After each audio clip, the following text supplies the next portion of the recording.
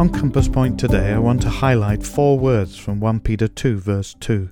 Hi, I'm Pete Smith. They are simply, that ye may grow. Mr. Funkston writes, the first 10 verses of 1 Peter 2 present us with 3 new things. A new appetite, verses 1 to 3, a new appreciation, verses 4 to 8, and a new activity, verses 9 and 10. There is a connection between the 3. As I feed on God's Word, I should develop a greater sense of gratitude for the Son of God. This in turn should get me active in the work of God. Conversely, if I don't have the first step of the process in place, that is, if I fail to enjoy the reading of the Scripture, then everything else falls into disarray. I fail to genuinely appreciate the Lord Jesus, and I certainly won't be energetic in the service of God. Do you enjoy the Word of God daily?